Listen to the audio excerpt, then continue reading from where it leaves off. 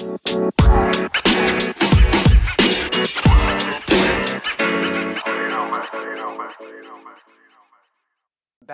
down, spikes on. Welcome to the track.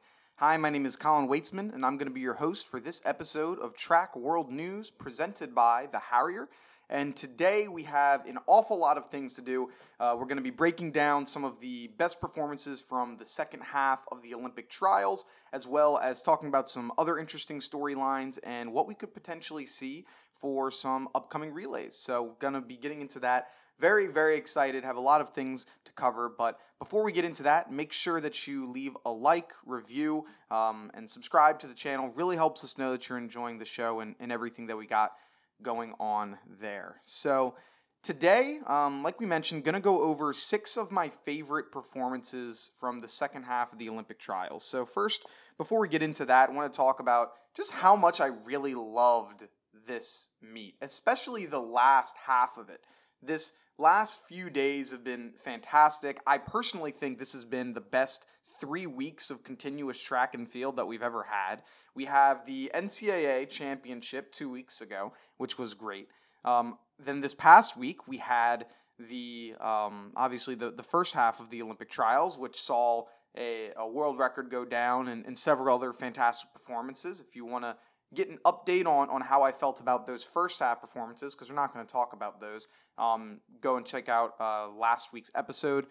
And then this week, which is the third week essentially, and we had some other fantastic performances, which we're going to be getting into today. So overall, it went really well.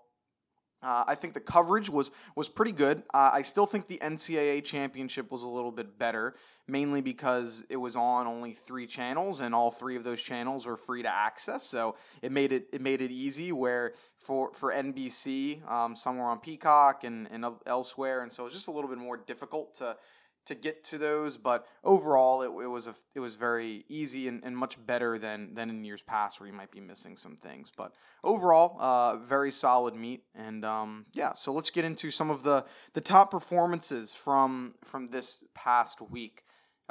Number 1, Sydney McLaughlin. So she broke the world record, being the very first woman to ever run under 52 seconds in the 400-meter hurdles, and she made it look easy. She did this so flawlessly. It was an incredible thing to watch, and it was interesting because the former world record holder, now former world record holder, Dalia Muhammad, was right next to her. She was right in the lane outside, so she had to have the world record holder, right on her outside. She got to see what she was doing the whole time. And then she ends up breaking it. And she was very easy over the hurdles. I think this is where all of that 100-meter hurdle work and where she was training on her off leg really started to come into play, because by the time that 7th and 8th hurdle rolled around, she was still picking up speed, and her form was still very good, and that's when she really started to have separation. Dalia Muhammad was still in it until those last few hurdles, and then that's when Sydney just was like, all right, we're done here. I'm going to be taking this away from everybody. And so breaks the world record, first woman under 52 seconds. Muhammad ran, 52.4, which is still a very good time, but when you have the world record right there, it's impressive. Also, she's just 21 years old, so she's breaking the world record at 21, which is extremely impressive. Then the third place runner, Anna Cockrell. So she's a lady that I really was hoping would make the team, and she ended up making it. She had an extraordinarily emotional post-race interview.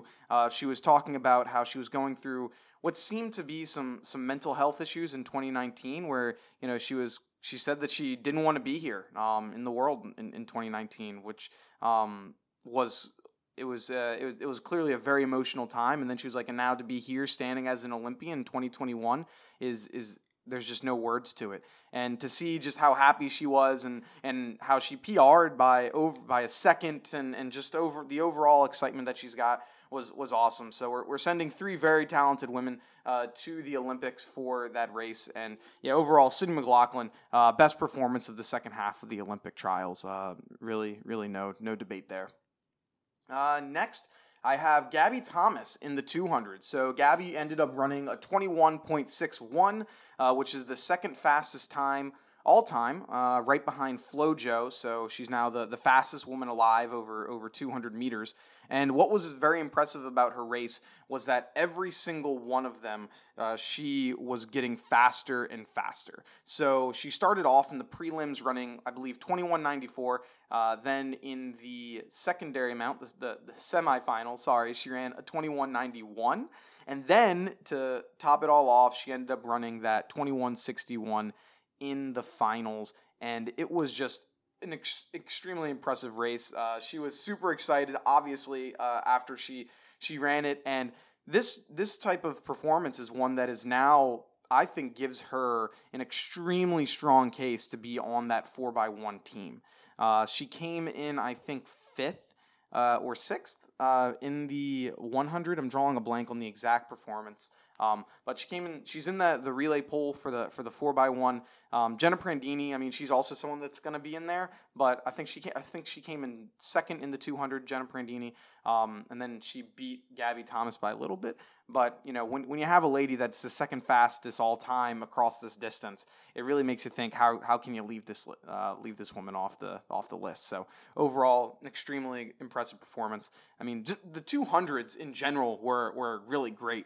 And that's what we're going to get into next over here. Just another really, really strong 200 performance. And that was from 17-year-old Erriyon Knighton, who not only did he qualify for the team, being the youngest person in track and field for Team USA to qualify since Jim Ryan did it about 50 years ago.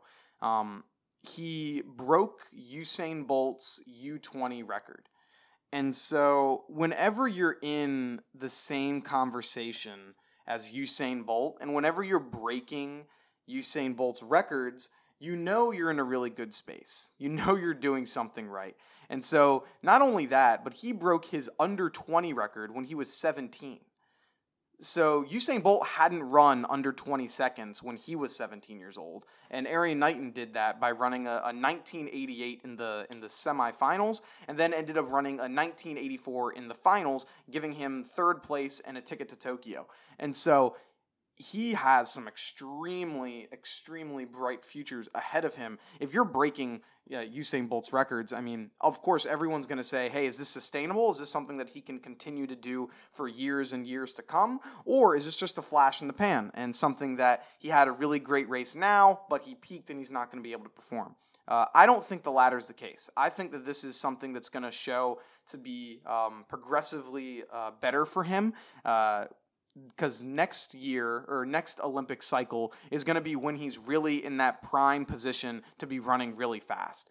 He's going to be 21 years old during the next Olympic cycle. It's only going to be 3 years this time, and so that's like really prime time performance for when you're starting to do something really special. That's when I believe Noah Lyles, who he broke Noah Lyles' like what would have been high school record, but he's a pro, so they're not giving it to him, which is kind of stupid, even though he is a high school junior.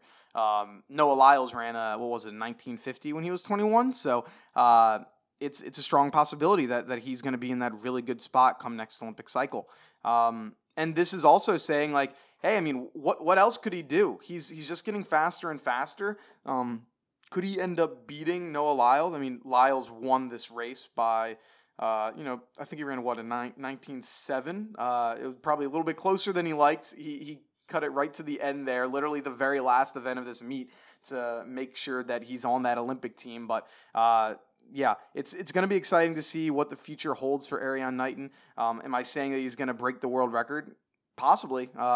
He could. I mean, whenever you're running these crazy fast times at a young age, there's always that possibility. So we'll have to see what he's going to end up doing in the future for sure. And then next, we're going to talk about former guest of the show, Javon Harrison. So Javon is making his debut or making his argument for why he is the best jumper of all time. So Javon Harrison now won the high jump and the long jump. at the Olympic trials. He is the first man since Jim Thorpe over 100 years ago in 1912 to go for both the high jump and the long jump. He hasn't lost a long jump competition in 832 days, and this number one song that was going on during, when he lost back in March of 2019 was Sunflower. So he has been at the top of his game for a very long time and showing extremely good consistency, because it's one thing to be a great jumper, it's another thing to not have any missteps. He hasn't had no heights, he hasn't had days where he's just off. He's consistent as consistent can get. There's one thing that you can always count on for him, and it's to make his heights, and he makes them clean too. He's not getting phased by the heat, the fact that he's doing doubles, that he's at these giant meets. He's just getting in, doing his work, and getting out. And it's great. And he's putting on a show as well. I loved it when he got over the first bar and just putting his hands up I don't know, kind of like the Michael Jordan thing you've seen when he makes the three and he's I had no idea how I did that. So that he's performing extremely well. He jumped 8:47 for long jump, which was a PR for him, and then he jumped 2:33 in high jump. Didn't even take his last attempt at 2:39. He's yeah, we're done here. That was also during the time when it was 111 degrees on the track, so I wouldn't be surprised he was just let's cut it short. I am not trying to stay on this track any longer, because he believed he had the high jump, which would have been an hour later, but it ended up getting pushed back 5 hours because they wanted to wait for it to cool down. So that was that. Also, friend of the show, Marquise Dendy, he qualified for the Olympic team as well in the long jump. He jumped 8:38. Great to see him. If you don't know his story, he's battled several injuries back, going back several years, and the fact that he's coming back stronger than ever, making another Olympic team. He qualified in 2016, but had an injury, so he pulled himself from the competition. And to see that he is now, putting up these great numbers, and he's back to his top level performance is awesome for him. So. Yeah, that's fantastic on there. Next two performances that were just amazing to me. Athing Mu, so she ran a 1:56.07 to capture the win in the the 800 meters. It's the second fastest time ever by a U.S. athlete. And it was really a dominant race for her. She took control early, and she really never gave it up. Early on in the race, you saw that she had a little stumble. There was an athlete that kind of, flat tired her, got her shoe, and she had a stumble, and that one athlete had fallen back a little bit. But she recovered from that pretty quickly. I mean, it would have been easy to, dwell on that mentally and maybe, have your race kind of be affected by it. But she didn't show that. She showed that she was a strong mental, physical competitor and was able to drop this 1:56. She's been super consistent as well, and I think what's great for her is she doesn't have as many 800s on her legs as many other athletes do. Since the college season is so much longer, I think it really helped that she didn't put as many miles on her legs, because if she had ran, a bunch of 800s throughout the year, maybe she would have been tired and it wouldn't have been able to perform to her best here. She probably would have still been able to make the team, but maybe not, run this 1:56 like she just did. So I think it was a good move that she was doing the 400s. Obviously, it shows she ran this 1:56 here, captured the Olympic trials win, and is now, in conversation for, the being on that 4x4 as well. That's another person that could end up being there. So we'll have to see. Next, we have, and the last performance that was interesting for me, Fred Kerley. So Fred Kerley became the third man in world history to run sub 10, sub 20, and sub 44. So his PRs in the 100 are 9.86, in the 200 it's 19.9, and then the 400 it's 43.64. The only other two men that have ever done this are Wade Van Niekerk, the 400 meter world champion, world record holder, and then Michael Norman, who obviously he won the 400 and is going to be going to Tokyo and is probably the favorite to be winning it at Tokyo this year as well. So unfortunately, he didn't make the team in the 200. He obviously is going for the 100 meters. He did qualify for that, but he came in fourth in the 200, running that 19.9 from lane 2, which was, very impressive. The fact that he's putting up these great times from a lane that is pretty undesirable. So one of the announcers was even saying this might be the best lane for him because he can, because he'll be able to work the turns. I'm not sure about that. I mean, he is 6'3", 6'4", so I'm pretty sure he probably would have loved to be a little bit farther out, but still running that 19.9 normally would have been able to qualify for an Olympic team in almost any other year for Team USA, but the fact that the 200 is just so fast this year ends up getting fourth, which is crazy to say that you run sub 20 and you're not making the 200 team, which normally would happen, but not this year. I mean, the men's sprinting is for the U.S. is just so dominant. There's a real shot that the Team USA could sweep the podiums for the 1, 2, and 4. Real shot at it. Is it going to happen? Probably not, but there's a really good shot that they could do it. Definitely for the 1 and the 2. I would definitely put money on sweeping the podium in the 1 and the 2. We'll have to see about the 400, but still very, very impressive from Fred Kerley, third man to do that. So overall, fantastic move for him to decide to go to the 100 and 200. He made the right decision, and it's starting to pay off here. And so last kind of story and thing that I want to get into, I want to make my picks for who I think is going to be on the 4x1. And so we'll end up doing the 4x4 next week. Kind of want to spread things out. Can't be giving everything away all at once. But so for this, looking at what it is that I want to do, let's make the picks for the 4x100 and both the men and the women's side. So this is also going to be the order that I think that they're going to be running. So I'll say the names and then we'll go over why I think that as well. So for the men, I think it's going to be Bromell, Bednarik, to Baker, to Kerley. And then on the women's side, I have Oliver, to Thomas, to Daniels, to Richardson. So let's break down the men first and why I think they're going to be going where they are. So Bromell has the best start, not even close, of everybody on this team. He's somebody that you want to have starting in the blocks. He has started in the 4x1 several times. He's someone that I trust leading off this team. A lot of people would be like, he's the fastest runner. You should be having him anchor. Yeah, he's the fastest, but he's also the best out the blocks. That's not to be said about everyone else. You see when he runs, he's getting out quickly, so I want him there.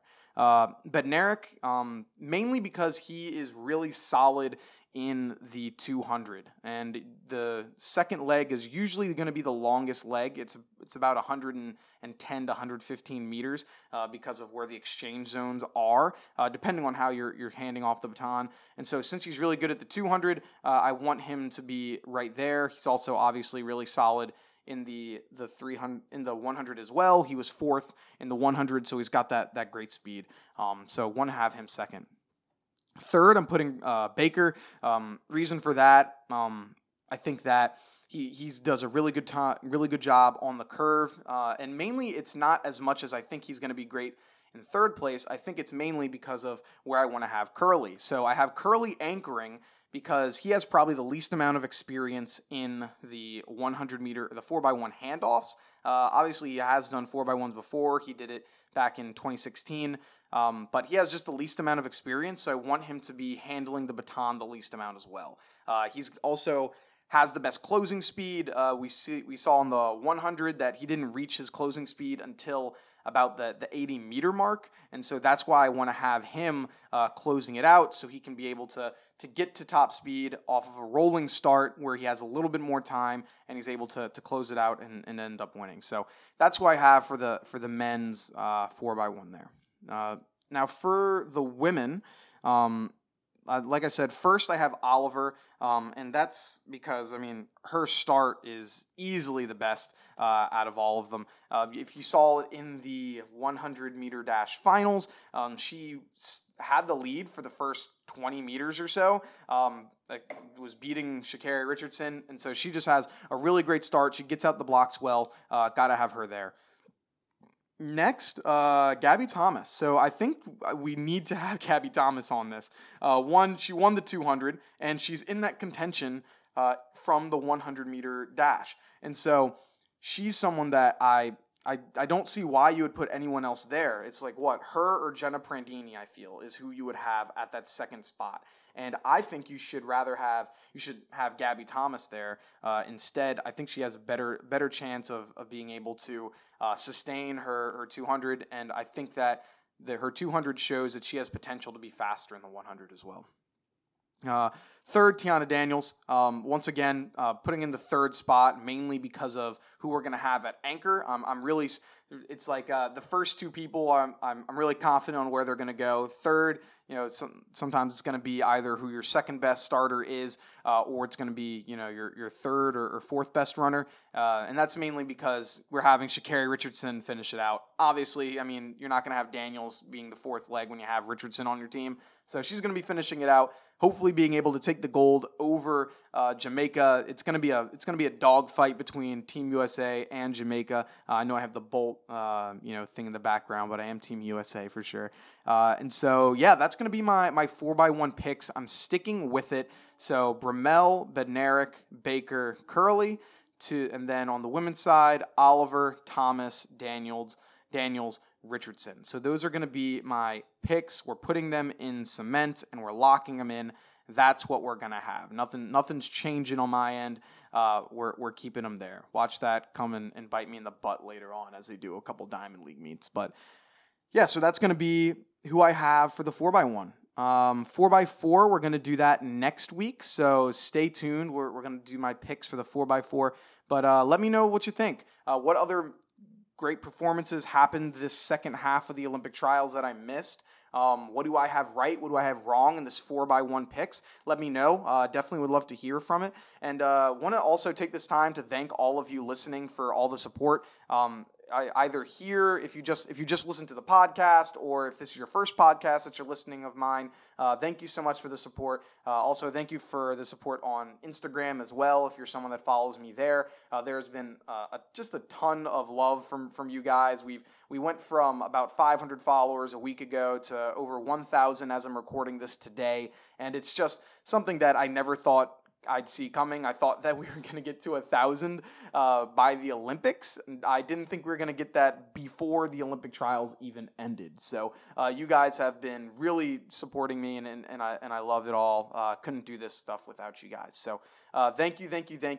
Yeah, if you like this episode, make sure that you leave a like, review, share with a friend. Anything really helps. And if you want more content, like I just mentioned, you can follow us on Instagram. That is @TrackWorldNews, all one word. And you'll be able to get some news, content, everything like that. We try to be as breaking as possible, so you guys are going to be on top of that, be able to share with your friends. But have a good one. Talk to you soon, and peace.